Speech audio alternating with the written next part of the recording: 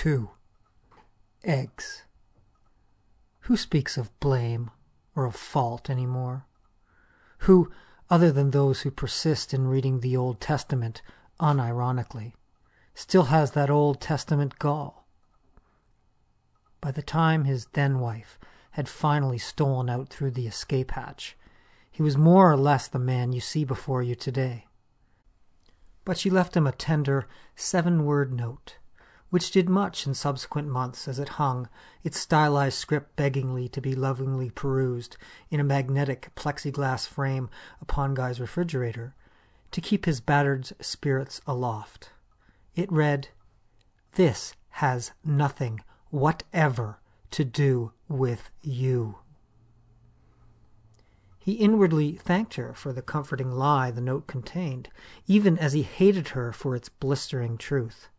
It had nothing to do with him because he had done nothing, not at least in any of the various categories which counted on the scorecard of his marriage.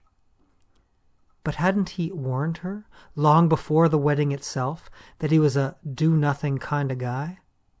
The kind of guy who waited until he was past 40 to make the effort to find a woman who would have him, and whose social life was about as inert as one of the nominally noble xenon, argon, neon gases. But then, of course, wasn't that why she'd allowed him to find, or rather stumble into her, in the first place?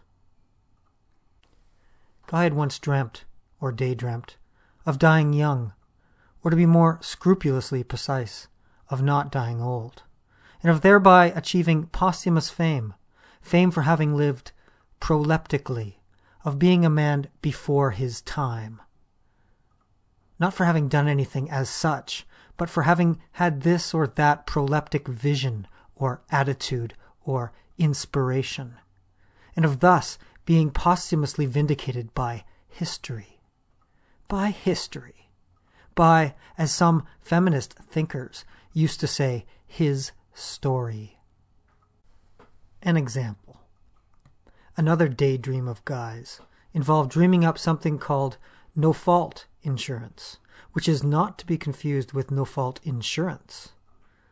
The latter was the precocious offspring of a Viagra-invigorated, deregulated automobile insurance industry, and was based upon the following premise: that all policy owners would henceforth claim accidental damages to their vehicles through their own insurance providers, regardless of whom allegedly caused the accident, or who in archaic terminology would have once been described as having been at fault.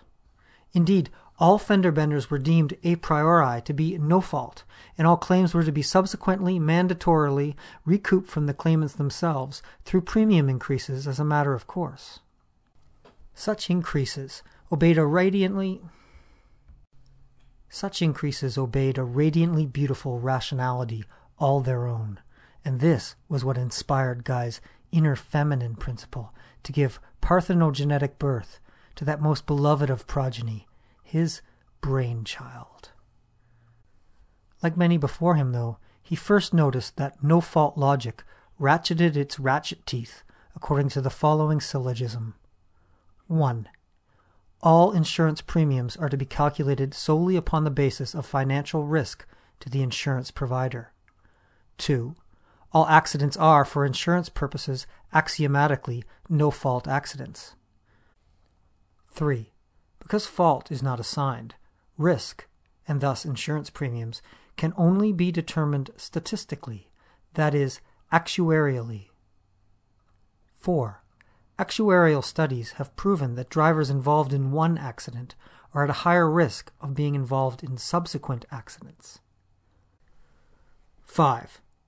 Drivers more likely to be involved in accidents must pay higher premiums than drivers who have never been involved in an accident. 6. Therefore, nominal accident victims deserve rate increases due to an increased risk of recidivism. 7. In other words, repeat victims were at fault for being victims. 8.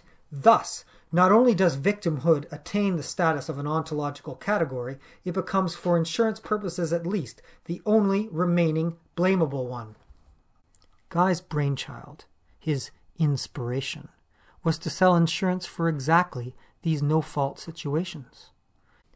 If a so-called innocent driver got creamed a couple, even a half dozen times by, say, drug-crazed teens, maniacal speed demons, octogenarian incompetents, narcoleptic long-haul truckers, or Twinkie-gorging housewives inadvertently testing the G-force limitations of their Chrysler minivans, then Guy's insurance scheme would reimburse them for any subsequent conventional insurance rate increases.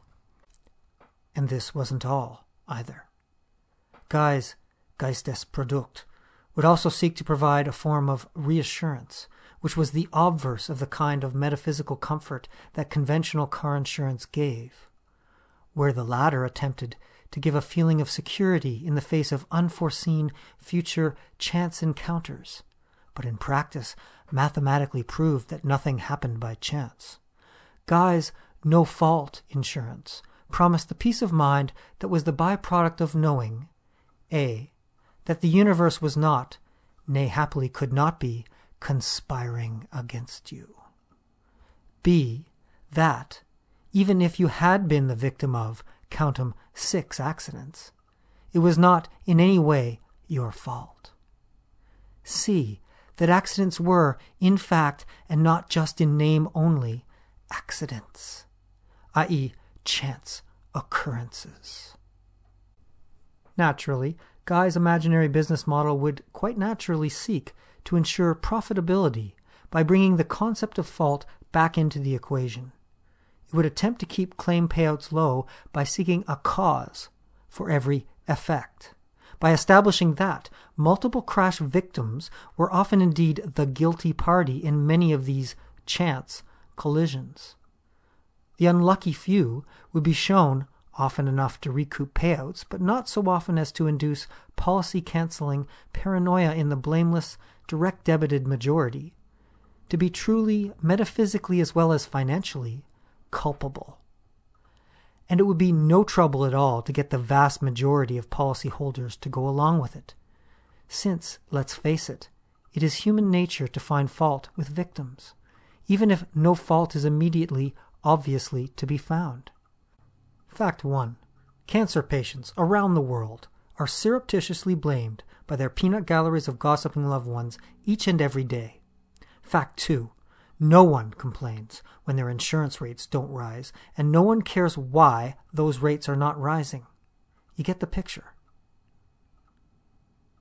Now, Guy's brainchild was delivered stillborn, of course, like 100% of his other visions and revisions, for the simple reason that he lacked faith, not only in his own ability to use his magical free will in order to get things done, but also in the cause and effect nature of the universe, because things just happened to him.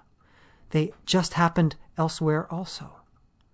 Moreover, Guy knew that he knew at least one thing that was for certain, that despite what the note which still hung on his refrigerator said, the "this" to which his wife had alluded had everything to do with him. He'd been at fault for that accident, and he wasn't about to ever let it happen again.